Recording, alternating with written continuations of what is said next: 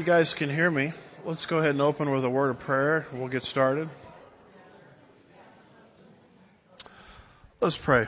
Father, we're grateful for the birth of Jesus, celebrating that last week. Very excited about the new year, what you might have in store for us. We thank you, Lord, that you're the Lord of new beginnings, beginning with our spiritual birth in Christ. I do pray that in this coming year, if you are to tarry, that you would just get your way in our lives. You would get your way at Sugarland Bible Church, and just pray that you'll be with us today as we study your word, both in Sunday school and the main service that follows. Thank you for all the classes and classrooms meeting with the children's classes, youth classes. I pray you'll be with all of those. And really, Lord, I just pray you would help us to keep our focus on you in the new year. In preparation for your ministry of teaching and illumination to us, we're going to just take a few moments of silence to do personal confession before you, if need be, not to restore our position, but to restore broken fellowship if necessary, so that we can receive unhindered from your Holy Spirit today.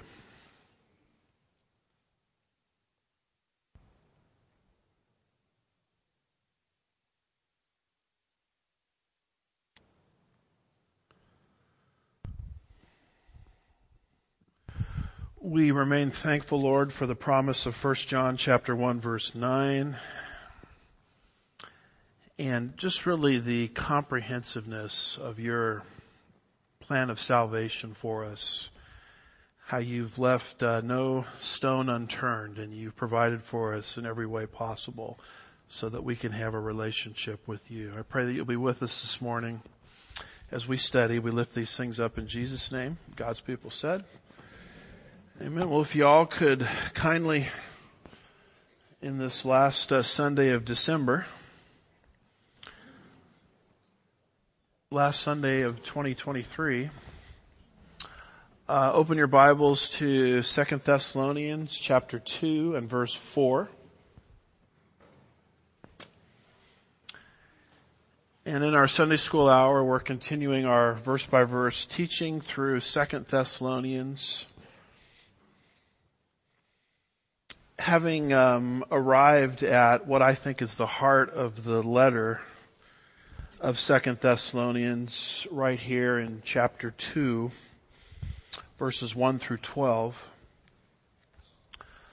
Paul the Apostle has been pushed out of Thessalonica on his second missionary journey, having founded the church there in Thessalonica, having won a great many people, many Gentiles, predominantly to the Lord. And Paul was so successful that the unbelieving Jews in the area didn't like it, and they stirred up trouble against Paul, which pushed him down south into Corinth. And it's in Corinth, maybe no more than 6 months to a year later, that he discovers a problem. The problem is stated in verse 2. He makes reference to the problem that you may not be quickly shaken from your composure or disturbed either by spirit or message or letter, as if from us, to the effect that the day of the Lord, which is, as we've defined it, a reference to the tribulation period, the day of the Lord has come. Paul had taught them very clearly that they would escape the tribulation period, and they received this forged letter allegedly coming from Paul. It didn't come from Paul, because that's what a forgery is. It's a fake letter. And if you understand these fake letters, you'll understand chapter 3, verse 17, what he says there. How he writes everything with his own handwriting and insignia. That's why he says that, because he's trying to mitigate these forgeries he's trying to help them discern the true Paul from fake Pauls. So we have fake news today and things like that. Well, there was like fake apostles and fake epistles, etc. So this forgery came into their midst, and they thought, well, from the forgery, we are in the tribulation period. So Paul, in verses 3 through 12, answers the issue by saying, you're not in the tribulation period, because if you were in the tribulation period,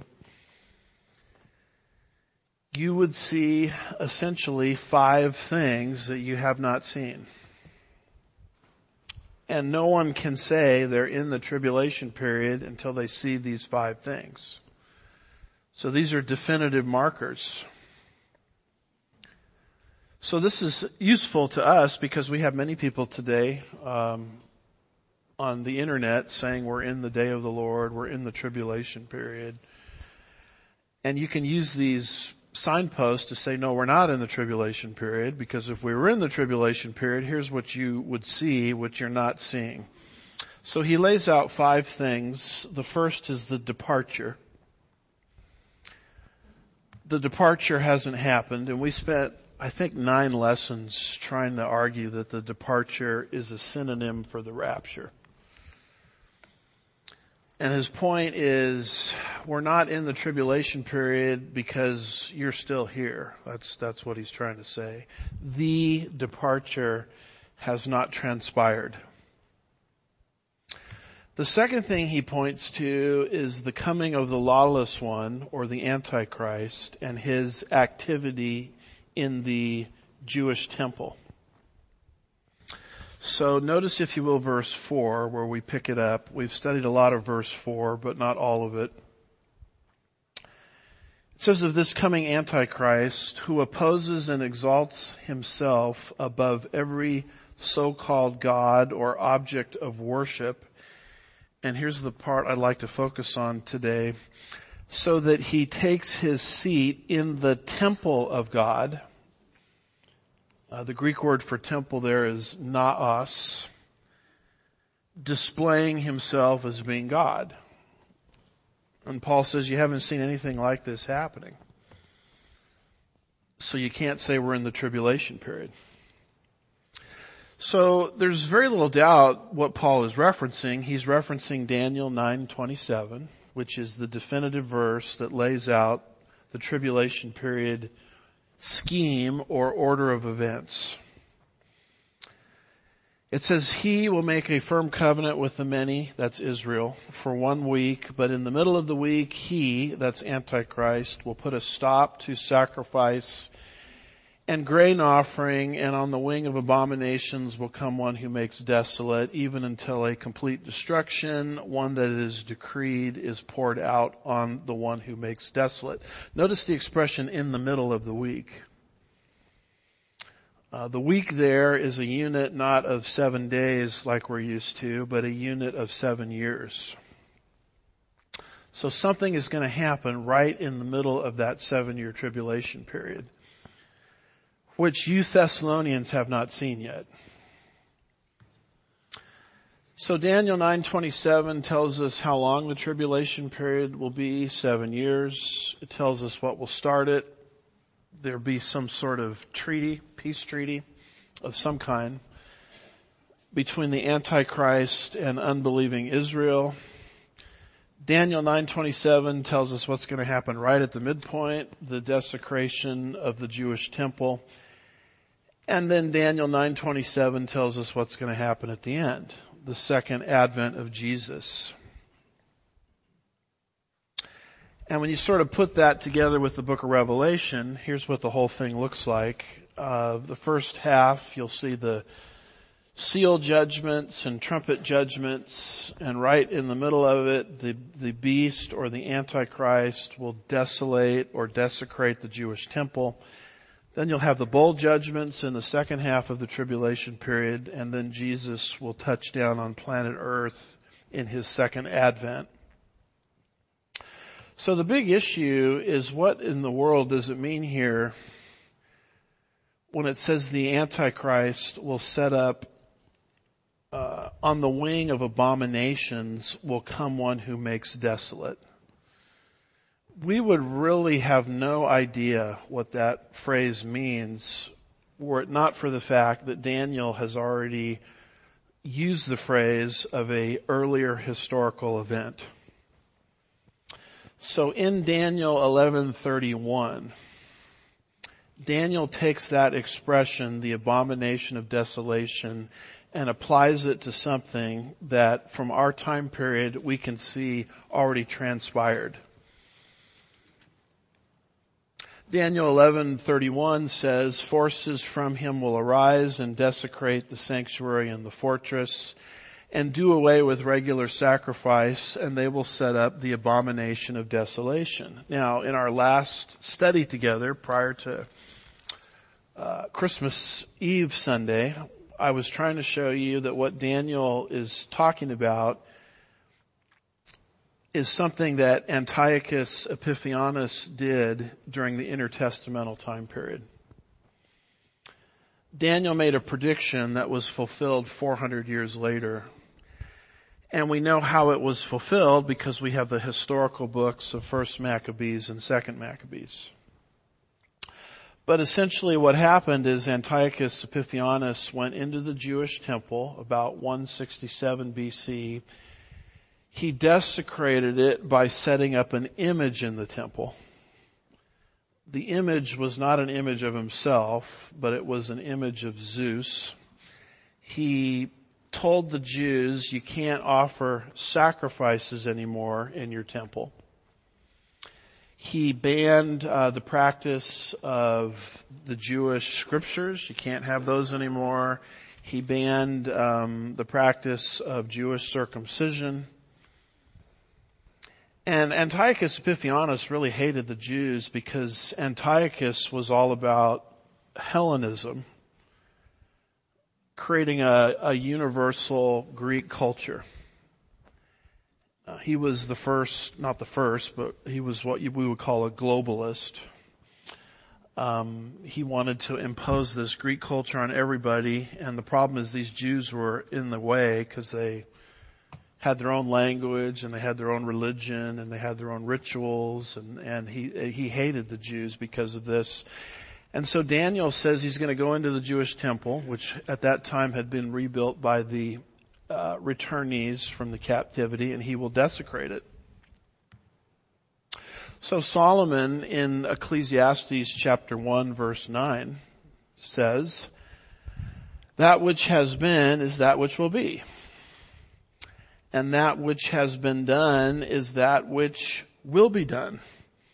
So there is nothing new under the sun." In other words, Solomon, the wisest man that ever lived other than Jesus, and unfortunately in the last third or so of his life, he didn't act very wise, but he had a lot of wisdom that God gave him. He talks in the book of Ecclesiastes about how history is cyclical. In other words, things that have already happened in the end time will be recapitulated, but on a much bigger platform, a much bigger stage. So that is how to understand this strange expression, abomination of desolation. We would have no understanding of it had Daniel 11 verse 31 not applied it to Antiochus. But because we have a historical record and can look back to what Antiochus did, we can see that Daniel, when he applies this expression to the future Antichrist is going to do virtually the same thing that Antiochus did, but it'll be bigger. It'll be a bigger platform. He's going to go into the Jewish temple. He's going to set up an image in the temple. Now the image won't be of Zeus. The image will be to himself. And you have a description of that in Revelation 13 verse 15, which I'll read to you in just a minute. He will do the same things that Antiochus did. Take away Jewish prayer books, take away the ritual of Jewish circumcision. And this is going to be very unsettling for the nation of Israel, because up to that midpoint, when Antichrist replicates what Antiochus did, they will think that he is their savior. Because he is the he that made the covenant with them, guaranteeing their security. But he breaks his word to them halfway through. Typical politician, right? Say one thing, do another. And this is actually part of the design of God to bring Israel to faith, because you can't fill up a cup that's already full, right? So the agenda of God, and really this is the agenda of God in all of our lives when you think about it, is to take away these sort of false securities that we're trusting in. He kicks them out from under us. I notice he's really good at it, by the way. And to the point where we say, well, I guess I'm going to have to trust the Lord. Nothing else is working. And the Lord says, 2 thumbs up. That's the reaction I wanted the whole time. Except he's going to do this nationally for a nation. No other nation gets this special treatment other than Israel, because Israel has a covenant with God. Not a covenant made by Israel to God, but a covenant made by God to Israel. It's the only nation that has this. Genesis 15 verse 18 says, in those days, in the days of Abram, God made a covenant with, doesn't say Israel yet, but we know who he's speaking of as the name Israel is developed throughout the book of Genesis, to Abram's descendants. And this is essentially what the tool that God is going to use to bring his nation to saving faith. When they see the temple desecrated, they will remember what Antiochus did to them. Because Hanukkah, Feast of Lights, Feast of Dedication, which the Jews still celebrate, they celebrate it this time of the year, around our Christmas time, is set up to commemorate the deliverance of the Lord from Antiochus. So they all know who Antiochus was. They all know what he did to them. And when they enter into the deal of the century with the Antichrist, and the Antichrist replicates midway through the tribulation period what one of their great villains in history has already done to them, Antiochus, suddenly the eyes are opened. And they realize that they've been trusting in the wrong person and in the wrong thing. And their Messiah, Yeshua, Jesus Christ, came 2,000 years ago. And it's kind of interesting as Paul develops this teaching, the temple was still standing. So we can date the Thessalonian letters about AD 51. It would be another 19 years roughly until the Romans would destroy the Jewish temple, the city and the sanctuary, which they did in the horrific events of AD 70. And so Paul, when he writes to the Thessalonians, is probably referring to the Jewish temple that was still functioning, and he's basically saying, have you seen that desecrated by anybody? The way Daniel describes it? The answer is no. And so Paul's point in bringing all of this up is, well, then you're not in the tribulation period. You're not in the tribulation period until the departure has happened, number one, and until the temple is desecrated, number two. And then he's going to give 3 more signposts that we will be studying in subsequent teachings. But right now I wanted to kind of drill down on this temple, or the naos. There are, therefore, in Jewish history, 4 temples. 2 past, 2 future.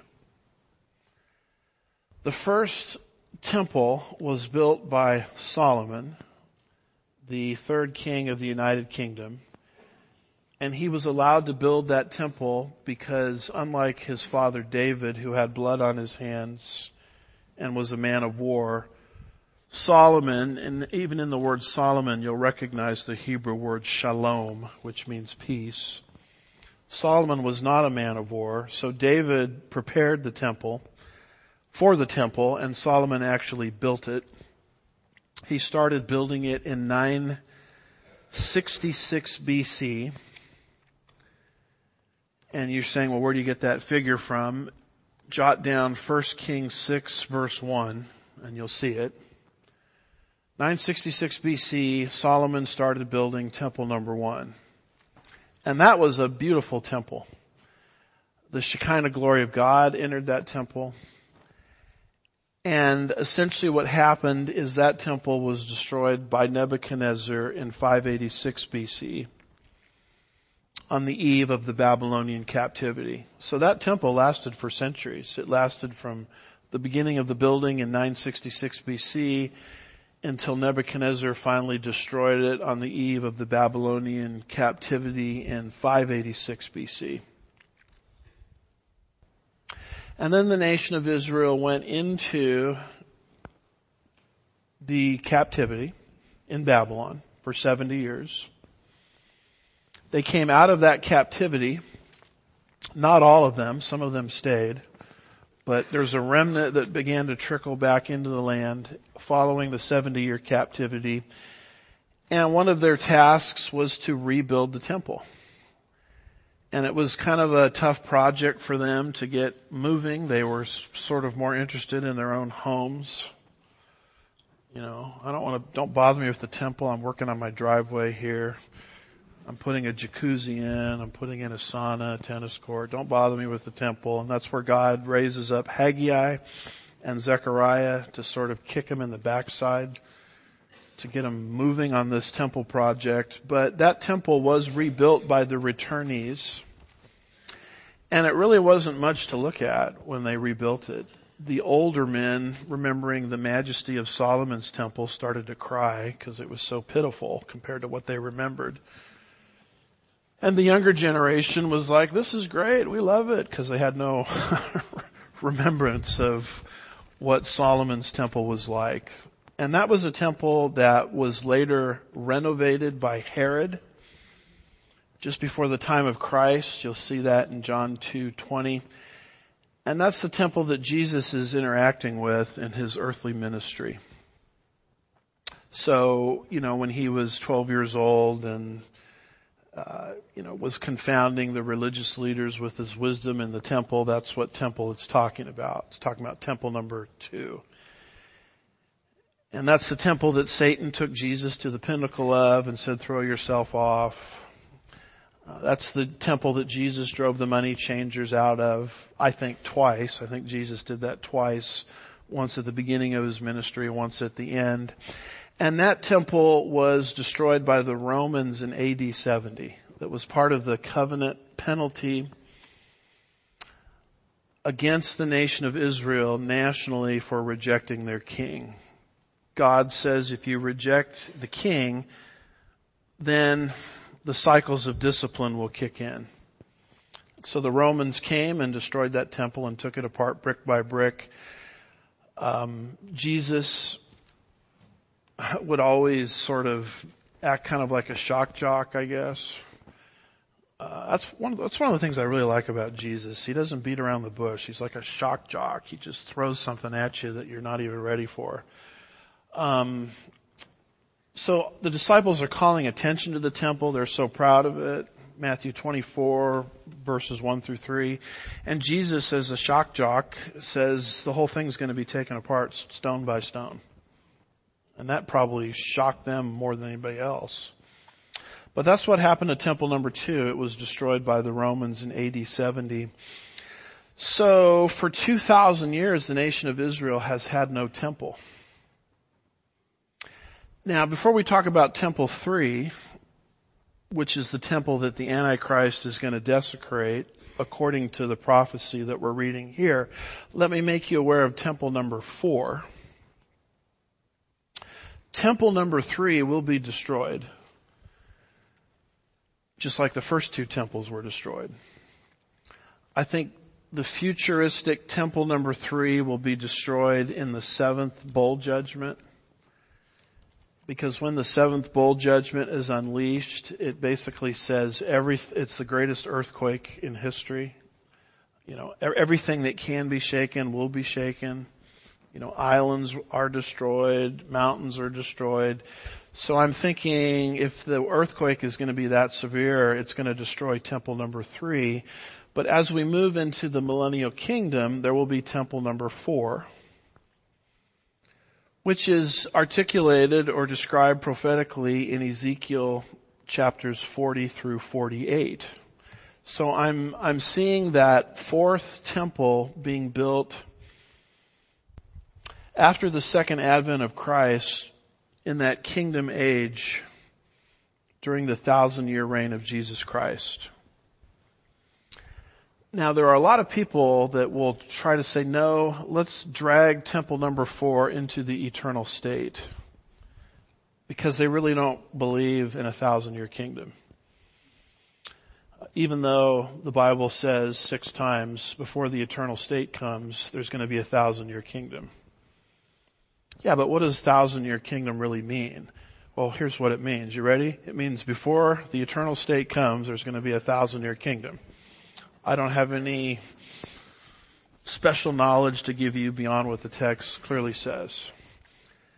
But if you don't believe in that, there's kind of a tendency to take these prophecies and jam them into the eternal state, the last 2 chapters of the Bible.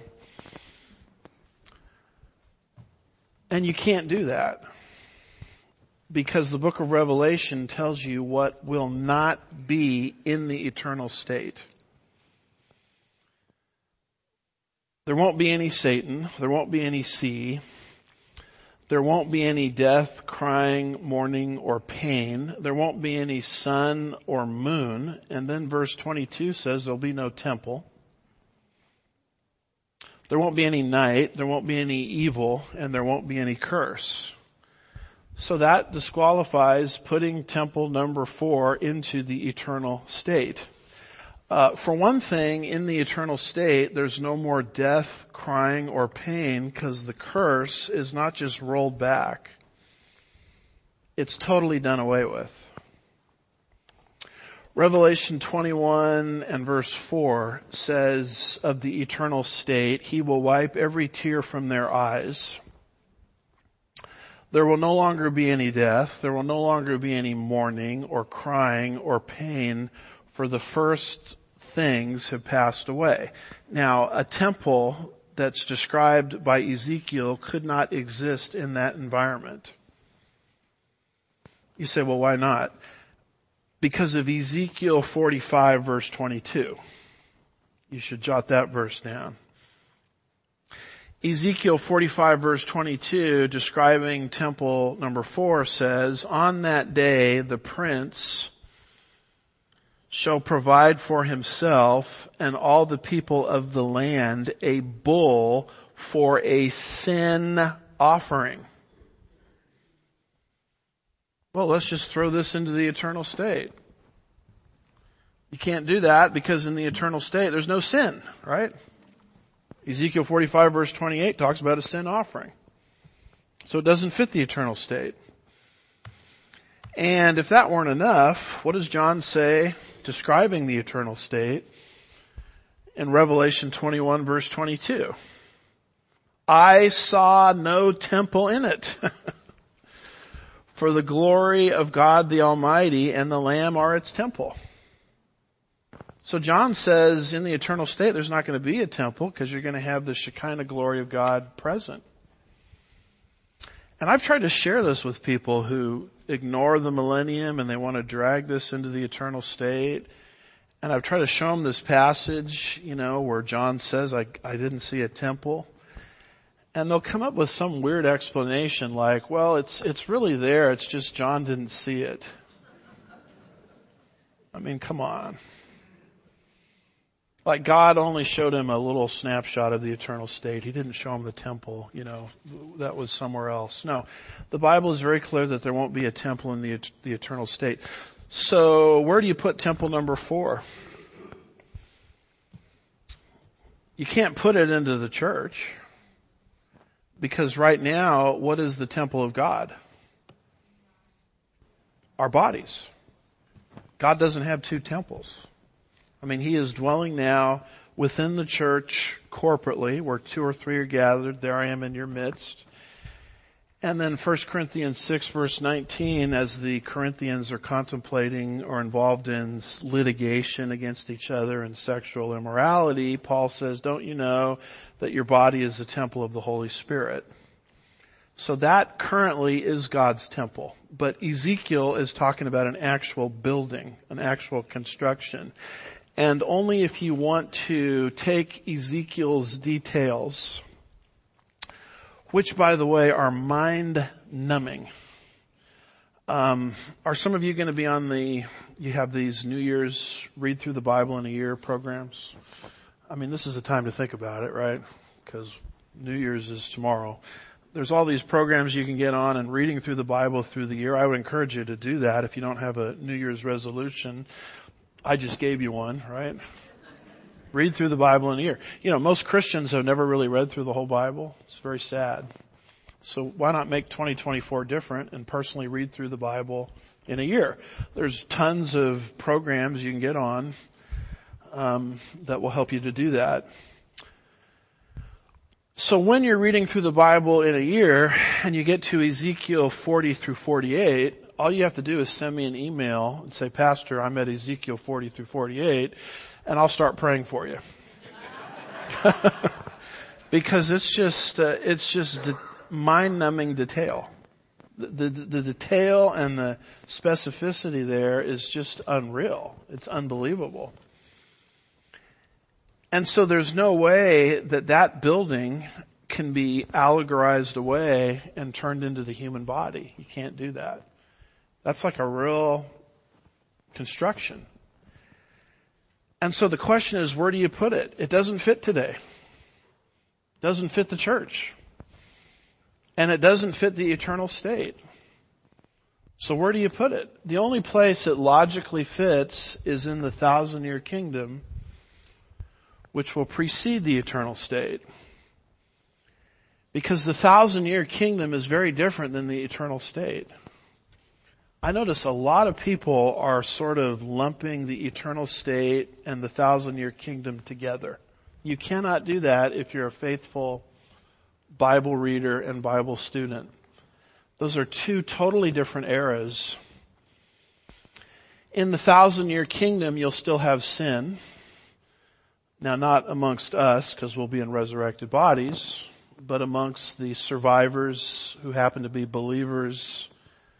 At the end of the Great Tribulation period, they'll enter the kingdom in their mortal bodies and repopulate the earth, and that's why the sin nature is passed down. You have actually two groups of people living in the millennial kingdom.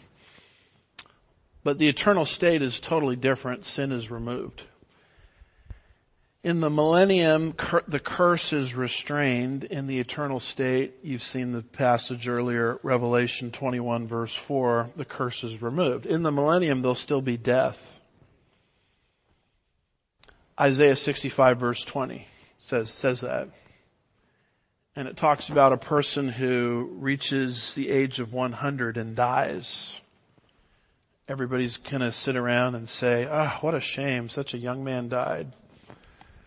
So the curse is sort of pulled back, I guess, but it's not removed because death is still a reality, not amongst us, because we're in resurrected bodies at the point of the rapture, ruling and reigning over the population with Jesus Christ, but amongst the descendants of the tribulation survivors who entered the millennial kingdom in their mortal bodies. Matthew 25 verses 31 through 46 talks about that in the sheep and goat judgment, as does Ezekiel 20 verses 33 through 38.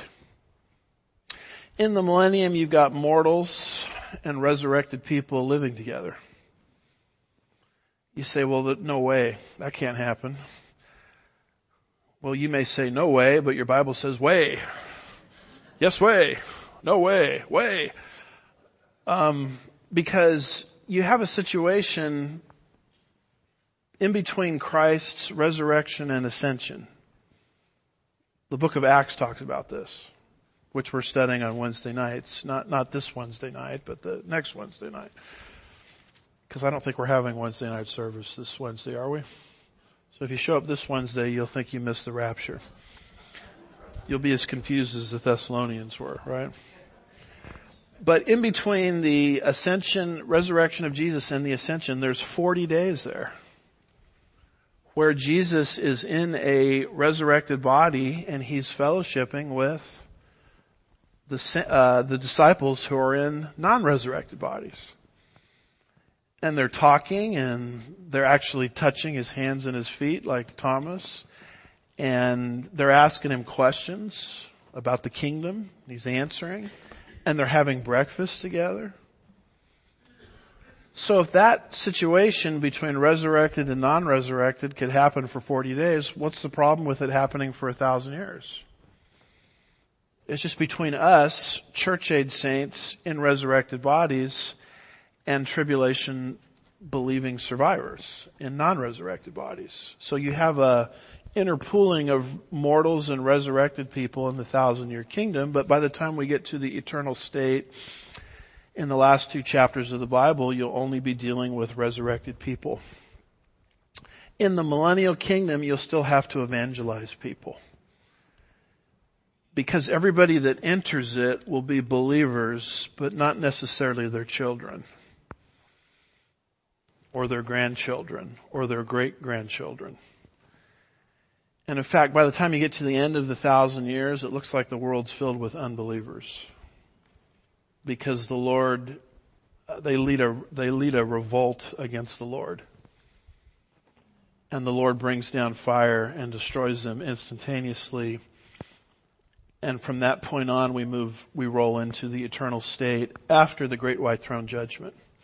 So in the eternal state, though, there's no need for evangelism because everybody there is resurrected. The millennium is a renovation of this present earth. It's not a new earth yet. It's kind of like the Lord takes a coat of wet paint and throws it over the existing earth to make it look decent. So it's a renovation, but the eternal state is a new creation entirely. The 1,000 years is temporary. The eternal state, just like its name conveys, is forever.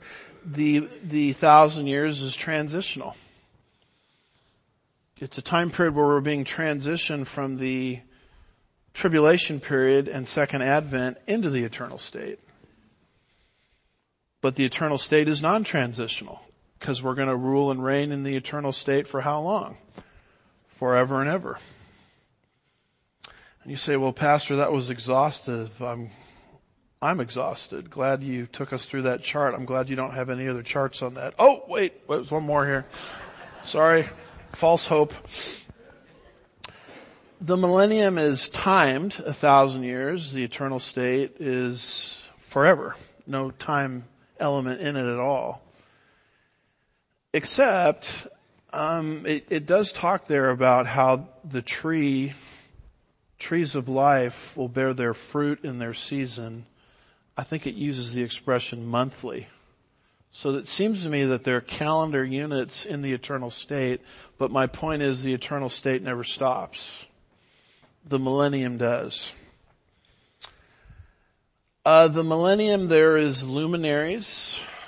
In fact, the sun, Isaiah chapter 30 verse 26, here the sun, S-U-N, not S-O-N. The sun, S-U-N, is going to be 7 times brighter. So if you're into suntan lotion, that would be a good time to apply it. Revelation 21 and 22 says there are no luminaries. There's no sun, S-U-N, because who's illuminating the eternal state? The sun, S-O-N. There's no more stars. And it's in the millennium that we have this temple with a sin offering and bloody sacrifices.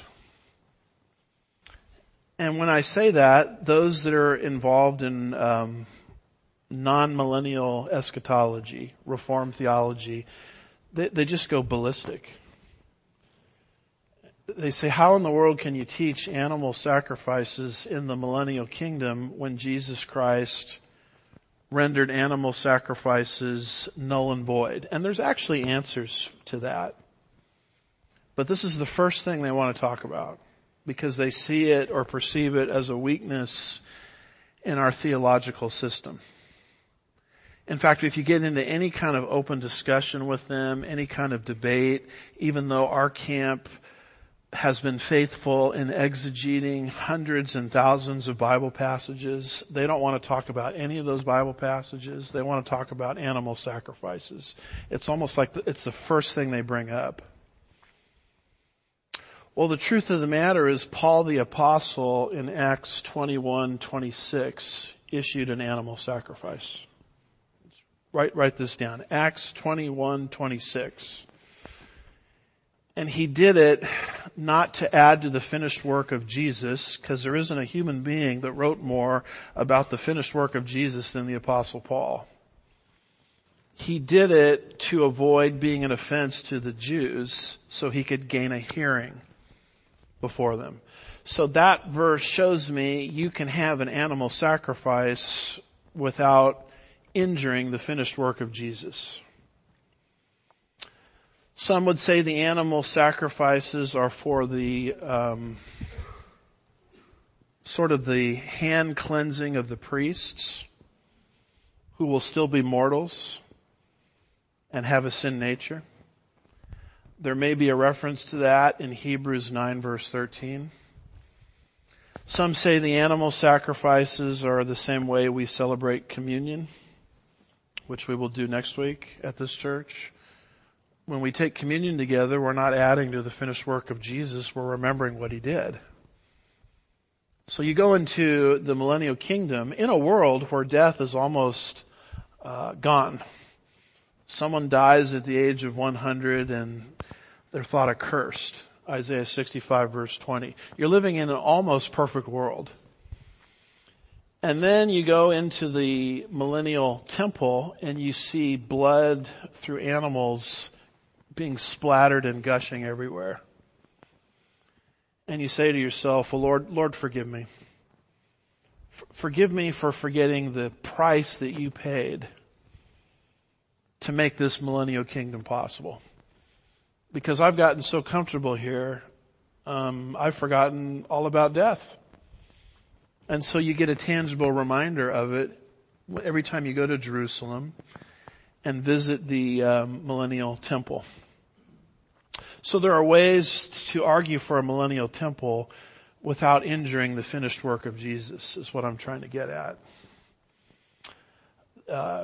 People in the Reform camp almost don't even know these other alternatives exist. They want to focus on this and talk about it all the time because they look at it as kind of the Achilles heel in literal interpretation. You can't have a millennial kingdom and you can't have all of these prophecies being fulfilled literally because look at what these dispensationalists are doing. They're bringing in animal sacrifices again. They're bringing in retrogression. But there's actually ways to answer them. In the millennial kingdom, there's going to be death, but not the eternal state. In the millennial kingdom, there's satanic activity. Because Satan, who is in solitary confinement for 1,000 years, is released after the 1,000 years, and he stirs up the rebellion that already exists in the hearts of the mortals. Because Jesus at that time in history is ruling with a rod of iron. And you better not step out of line or you're going to get it right away. Instantaneous justice. If you're looking for social justice, believe me, you're going to get it big time. Social justice on steroids in the millennial kingdom. So you have a lot of people that are born and they're really not believers and they don't like Jesus. And there's sort of this lingering resentment against Jesus. And they're told to go to Jerusalem to worship the king. And some people in Egypt, Zechariah 14:16 through 18, won't want to go. And Jesus, who's ruling with a rod of iron, says, all right, here's immediate justice for you. No rain for your crops. And so Jesus, who knows the hearts of all people, sees this hatred that exists amongst these mortals, descendants of those who repopulated the earth following the tribulation period. Not you. You won't even have an ability to have resentment towards Jesus because you'll be in a resurrected body. I'm talking about the mortal descendants. Jesus sees this rebellion happening. And he says, okay, Satan, you're let out one more time from the abyss to expose what's happening in the hearts of these people. And Revelation 20, verses 7 through 9 says those involved in the rebellion are as the sand of the seashore, which to me looks like a massive worldwide rebellion. And the Lord immediately, notice the instantaneous justice, immediately brings down fire from heaven, destroys the rebels, and then we roll into the great white throne judgment, and after that the eternal state. So every dispensation, and that's what the millennial kingdom is, it's a dispensation. We teach 7 dispensations here. Every dispensation ends in failure. Not the failure of God, the failure of humanity. Because in all 7 dispensations, God is putting humanity through a test, beginning with the dispensation of innocence in Eden, which humanity failed. And you start moving through the dispensations and you see that humanity fails every single time. And by the time you get to the 1,000-year kingdom, you have these people that are living in a perfect world almost. There's no poverty, there's no healthcare problem, there's no educational problem, and they hate Jesus' guts. And the only reason they obey him is they have to. So why would you hate Jesus' guts? Because you have a nature that hates God. And so the real problem with people is not their environment, but it's the fact that they have a nature that's at war with their Creator. That's our problem. The world system will never diagnose the problem this way. The world system is always saying, well, just throw more money at it. Educational system is not working, throw more money at it. Healthcare system is not working, throw more money at it. Well, the truth of the matter is you can throw money at things forever and things will never change because the problem with man is man. He has to be transformed from the inside. The dispensations demonstrate this because man fails in every dispensation. The kingdom is the ultimate colossal failure of humanity because here everybody is living in perfection. And yet they rebel against God when they have an opportunity. So Satan, who is not thrown into the lake of fire like his cohorts, beast and antichrist, is put into the abyss for 1,000 years. Why isn't he thrown into the lake of fire like the beast and the false prophet? Revelation 19, when Jesus comes back.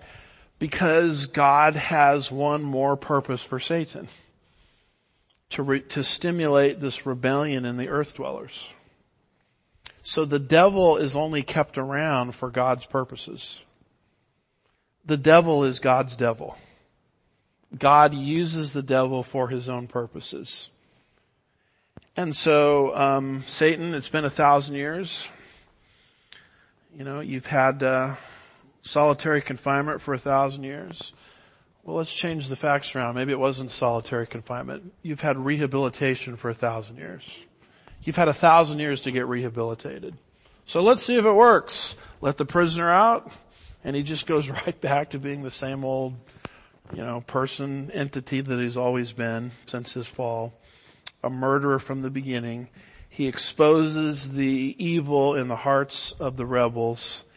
There's a worldwide rebellion against God. Revelation 28 and 9. Social justice immediately, because Jesus is ruling with a rod of iron. Fire comes down from heaven, destroys these rebels, and then we roll into the great white throne judgment and the eternal state, which is not a dispensation. The millennium is a dispensation. The eternal state is not a dispensation. That's why I'm uncomfortable with everybody jamming millennium and eternal state together. In the millennium, there's a test. Every dispensation has a test that ends in failure, because at the end of the day, who gets the glory? God. What is the purpose of allowing these dispensations to go forward ever since Eden? So God would be glorified. Man gets no glory in the dispensational system. That's why dispensationalism is unpopular. It doesn't give us enough credit. And after all, aren't things supposed to be getting better? I mean, we're supposed to be bringing in the kingdom, right? Well, according to dispensationalism, things are not getting better. They're not even getting better in the church. Things in the church are falling apart. You know, this whole Marxist, social justice, woke philosophy coming into the secular world, you know, you kind of expect that, but when it comes into the church, it kind of is a little bit of a shock. But the church is falling apart. The church is failing. Just like in the kingdom, man is going to fail. Well, Pastor, do you have any more warm and comforting thoughts for us? So all of that to say, that's why I'm putting temple number 4 not into the eternal state, which is a dispensation because there's a test. Not into the eternal state, which is not a dispensation because there is no test. But the only place it fits is during that 1,000-year kingdom where the curse is rolled back but not eradicated. So that is the future for temple number 4, and then it will be dissolved by fire, because the earth at the end of the millennial kingdom is going to be dissolved by fire. 2 Peter 3, verse 7, verse 10, I think verses 12 and 13. So if you want your global warming, that's where to put your global warming. God is going to destroy everything by fire. And then from there we roll into the great white throne judgment, Revelation 20:11 through 15. And then from there we roll into the eternal state where there'll be no temple, there'll be no sin. It won't be a dispensation because there's no test. There is a test in the kingdom age, but there's no test in the eternal state. So that's where temple number 4 goes. But what we're talking about here, 2 Thessalonians 2 verse 4, is temple number 3. When Paul says, 2 Thessalonians chapter 2 verse 4, who opposes and exalts himself above every so-called God or object of worship, so that he takes his seat in the temple of God. That's talking about temple 3. And ever since the destruction of temple number 2 at the hands of the Romans, the nation of Israel has not had a third temple. And yet, prophecy demands that it must be rebuilt and functioning for the Antichrist to desecrate. A few scriptures, if I could, on temple number 3. Matthew 24, verses 15 and following. Therefore, when you, Israel, see the abomination of desolation, which was spoken through the prophet Daniel, we read that earlier, Daniel 9:27, standing in the holy place, repeating what Antiochus did by setting up a pagan image in the temple. Let the reader understand. Let those who are in San Diego, California, no. Let those who are in Judea, see that? That's Israel language. They must flee to the mountains. But pray that your flight will not be on the winter or on the Sabbath. See the Jewish language there? Because you're not supposed to travel on the Sabbath if you're Jewish. Daniel 11:31, even before we get to Daniel 11:31, a few other verses on this third temple. Daniel 12:11. From the time that the regular sacrifice is abolished and the abomination of desolation is set up, there will be 1,290 days. That's Temple 3. Mark 13 verse 14, when you see the abomination of desolation standing where it should not be, this horrific image, similar to what Antiochus did with Temple 2. Let the reader understand, let those who are in Judea flee to the mountains. Revelation 11, 1 and 2. This is another reference to temple number 3. Some of these scriptures I have there in parenthesis. Then there was given to me a measuring rod like a staff, and someone said, get up and measure the temple of God and the altar and those who worship in it. Why measure it? It's being measured to show that it falls short of the divine standard. Because this is the Antichrist temple that he will desecrate. Leave out Revelation 11 verse 2, leave out the court which is outside the temple and do not measure it, for it has been given to the nations and they will tread underfoot the holy city for 42 months. Another reference to temple number 3 is Revelation 13 verse 15. It was given to him to give breath to the image of the beast, so that the image of the beast would even speak and cause as many as do not worship the image of the beast to be killed. So Antiochus set up an image of Zeus. Antichrist and false prophet are going to set up an image of the Antichrist that even has the ability to talk. Now, how do you make any sense out of that 100 years ago? You don't have talking statues, but in our generation it's pretty easy to understand, right? With artificial technology and all of these things that we now have at our fingertips. Daniel 11:31 says concerning Antiochus, forces from him will arise, desecrate the sanctuary fortress, and do away with regular sacrifice, and they will set up the abomination of desolation. That's the image of Zeus that Antiochus set up in around 167 BC. What did Solomon say? What has been will be again, but greater. You'll actually have temple number 3 that the Antichrist will enter, desecrate, and set up an image of himself within. So the big question is our world being set up for that? And if I remember right, I said I was going to answer that next time. And guess what? It's 2 minutes before I'm supposed to stop talking. So, unfortunately, what you got today was an introduction. And so, I'll show you how the world is being set up for temple number 3 next time. Let's pray. Father, we're grateful for your word, grateful for your truth, grateful for the way it speaks into our lives. Help us to be good stewards of these things in these last days. We'll be careful to give you all the praise and the glory. We ask these things in Jesus' name. God's people said, amen. Happy